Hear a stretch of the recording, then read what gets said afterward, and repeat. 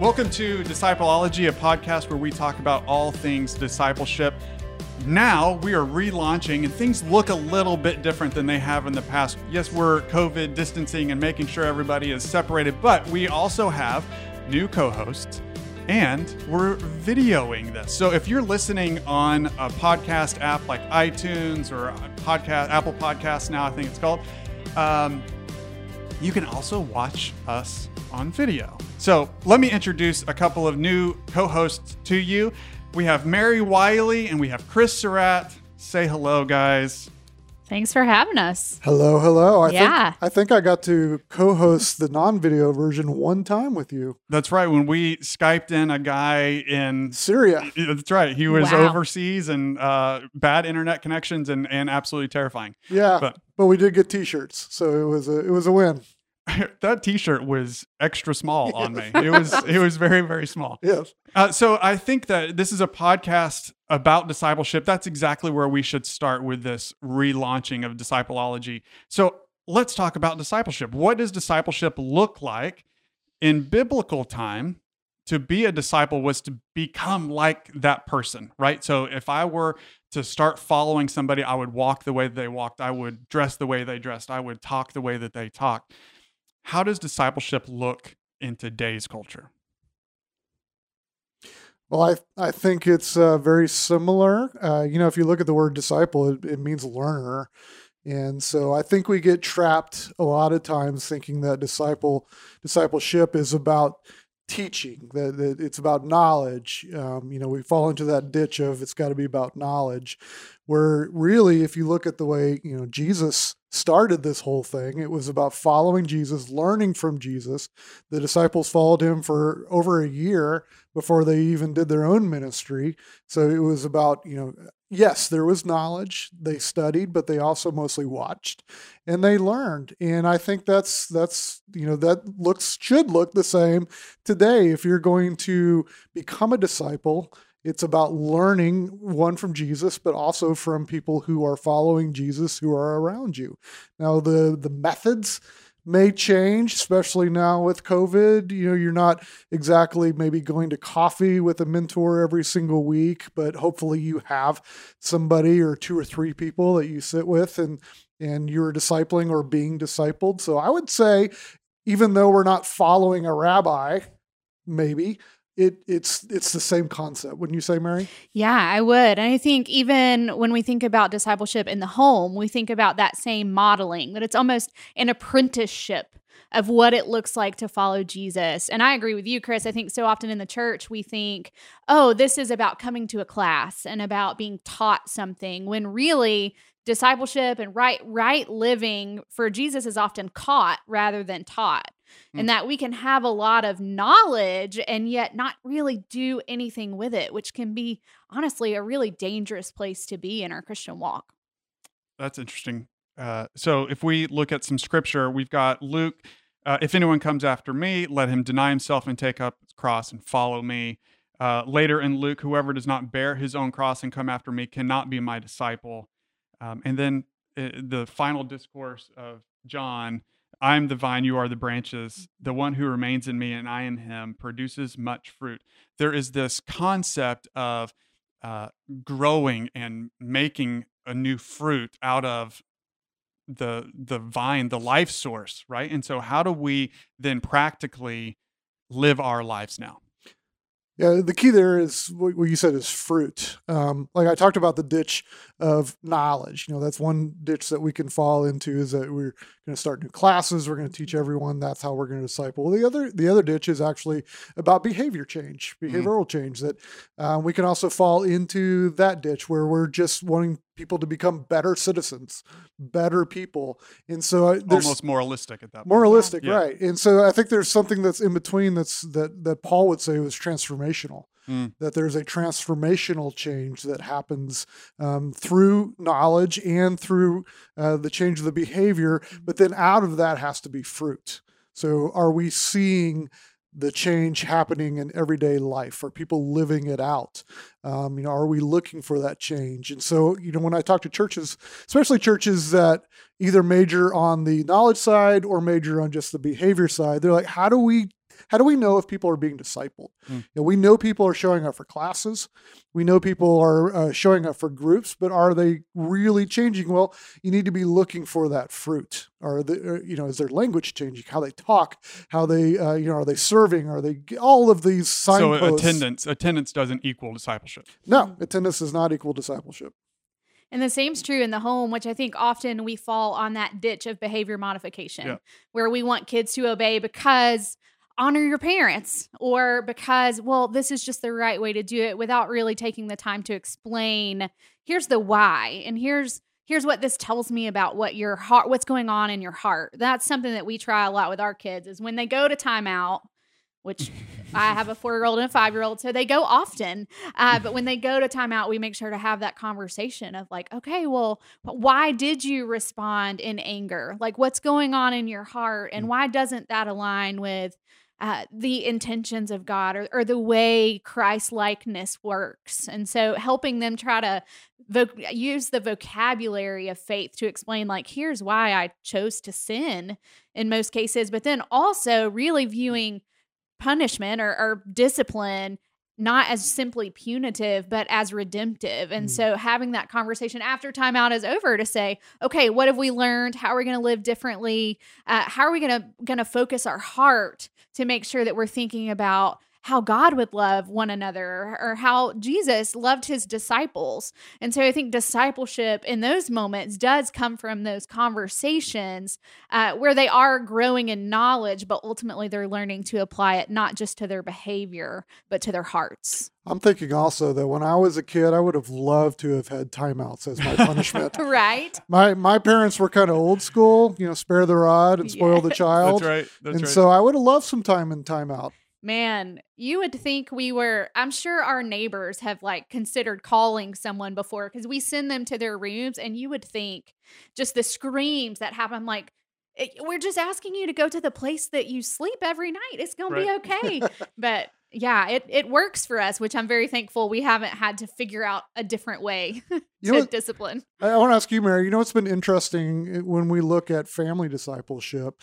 One of the issues, and I've got older kids now, one is graduating from college, one is graduating from high school, but always, we try to find the time to disciple our kids, to have those gospel-centered conversations. And we're always busy, and families are always busy.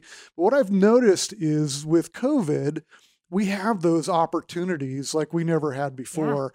Yeah. I mean, for instance, before all of this, my church is mostly online. So we would, before we would try to find our seats in this packed auditorium, and then we would try to find our car in the parking lot, and then we'd argue about where we're going to go eat, and then we'd forget about what the message was, even by that point. Now we watch the message sitting on our couch, and so as soon as it's over, we turn to each other and say, "What do you think?" We have these conversations now that lead to some of those discipleship moments that we never had before. So I think that families, really, through all of this, we now have some space and some time to have those conversations. Yeah, for sure. I think that we have a really great opportunity in COVID to set some standards of what discipleship in the home can look like going forward. So when we think about Deuteronomy of, teaching God's word when we go and when we come, and writing it on our doorpost, that it's a great opportunity for us to begin practicing those conversations so that we can continue to have them even when we return to in-person church, or we return to the busyness of everyday life. I don't know about you guys, but I feel like our family has really slowed down during this season, which has made it so much sweeter because we've had more opportunities to have those conversations, just pointing to Christ, pointing to the scriptures. Now, our kids have missed being in person. And every Sunday they're like, are we going to church? Or are we watching church? Because they miss those times that are specifically for their age groups. But I think it's been a beautiful picture of what family discipleship looks like, which we often miss when we're just dropping kids off at their class. And so I hope that what we're going to see coming out of COVID is people committed to not simply allowing the church to disciple their children, but really feeling their responsibility to also do it in the home. Sure. It has slowed down quite a bit in my family, for sure. My kid is perfect, and so I don't ever have course. to discipline her. Right. But it's held a mirror up to me a lot too, because Yeah. I'm trying to disciple my family, but at the same time, like, do I want to disciple them in my anger or Right. frustration that comes out and boils out? And you're like, what is my heart in all of this? So it's been, COVID has been interesting to say the least. One thing that I've enjoyed about COVID though is the ability to go online. And so I've been meeting with a mentor every single week, and I've been mentoring other people every single week. It's just Yeah. on my calendar now. Mhm. And so how easy it is to pop onto a Zoom meeting versus, okay, we've got to drive to the coffee shop, we've got to hang out for who knows how long. And like it is almost regimented. Yeah. But at the same time, it has been so healthy and so much growth has come out of some Zoom calls. Have y'all experienced anything like that? Yeah. When this thing first started, like March, April, our group jumped onto Zoom like a lot of groups do. And up until then, we had, like any group, spotty attendance. We had maybe 16 to 18 in our group, but normally we would have anywhere from 8 to 12 that would show up on any given night. And immediately when we jumped onto Zoom, we had 100% attendance. Right. I mean, Yeah. and this was back at the beginning when we were just happy to see anyone, right. On a screen. It's something to do. So Yeah. it's something to do. But another trend that I've noticed, especially with our group and some other groups, is this has also forced us to be in smaller groups. Mhm. So, for instance, our group broke down into 3s and 4s.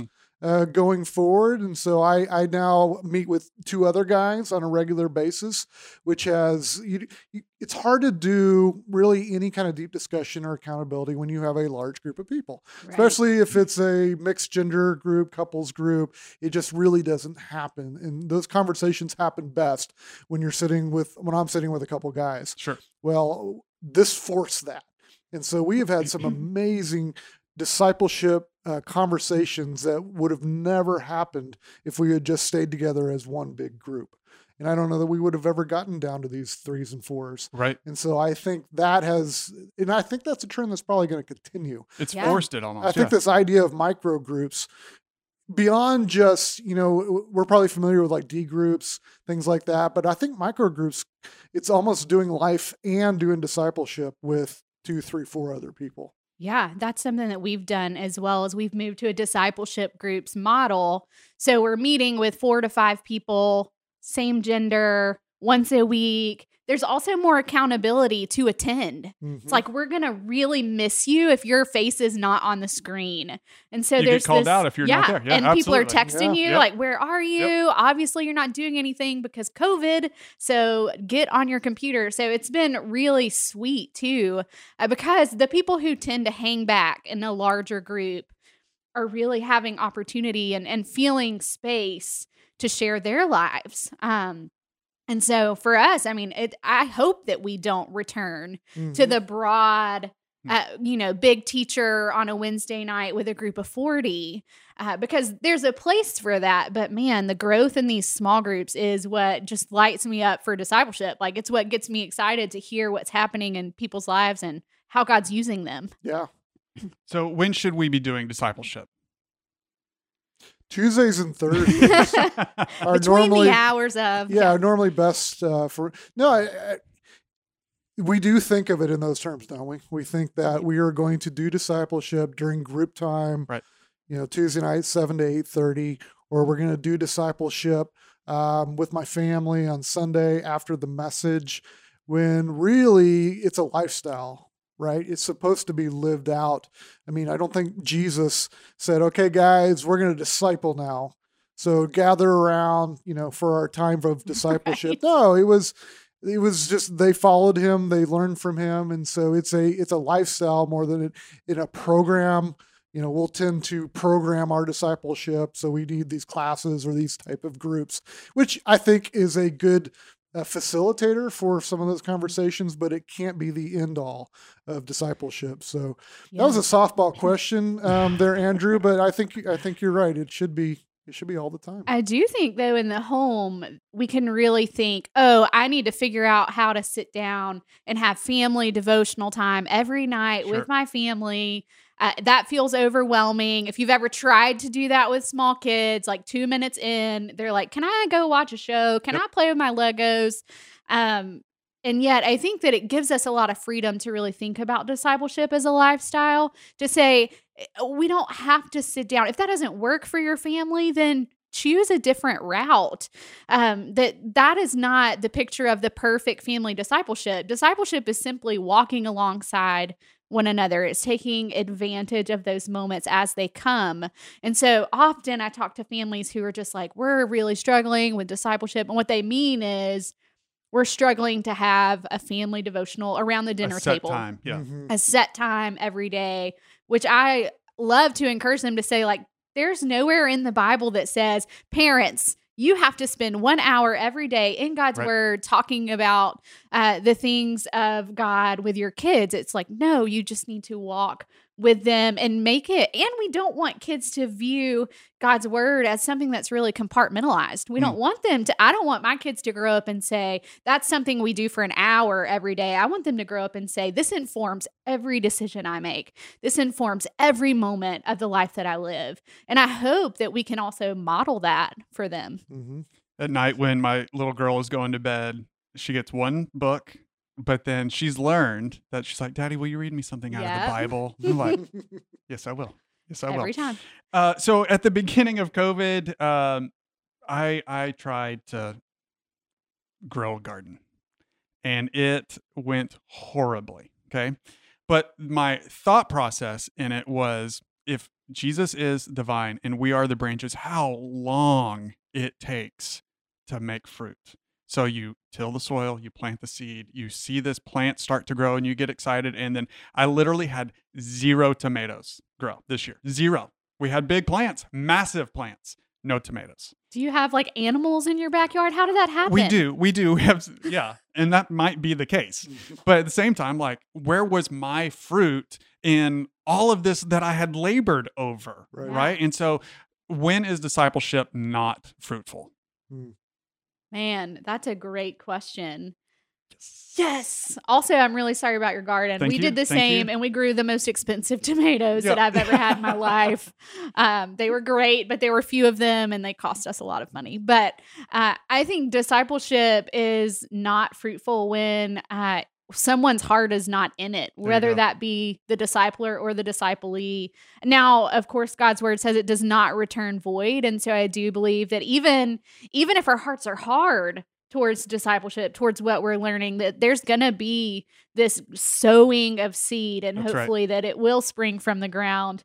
But I mean, I think we see in the parable of the sower, even we see these plants that spring up and no fruit comes from them. And so that is something for us to be aware of, is like, is this generating Christ-like attitudes and behaviors rather than simply, and I think this is my big fear with teaching theology, is I don't want to generate people who know a lot.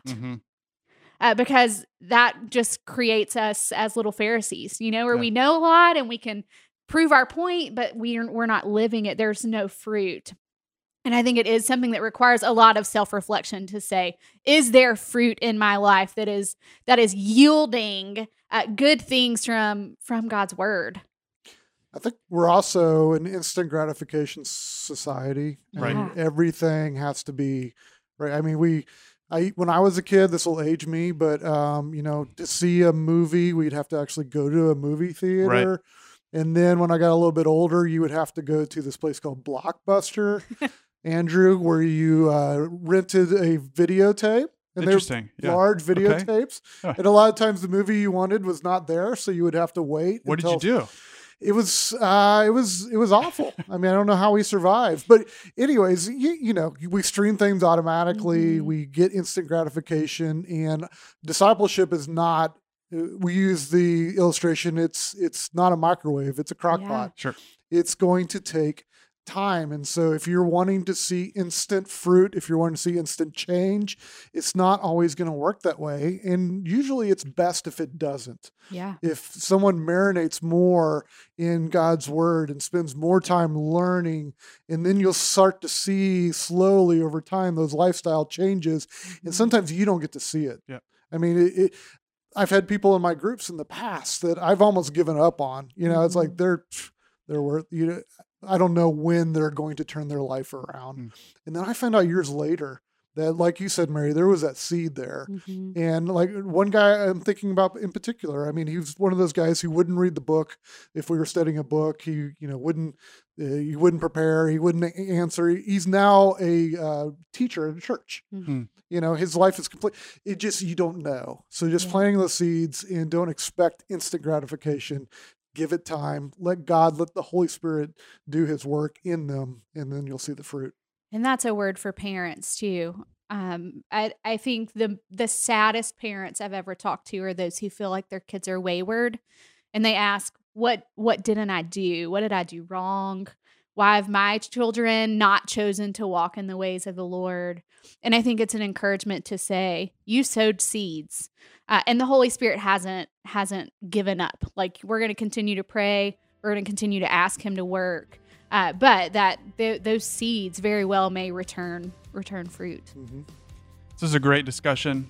There's going to be a lot more discussions just like this. If you're listening to us on the podcast, subscribe, but also I want to encourage you to head over to Facebook and to YouTube, watch the video, get to see us live and in person, and shoot us an email, discipleology@lifeway.com. We'd love to hear your comments, or leave it in Facebook and Twitter, all those fun places. We'll see you guys next week.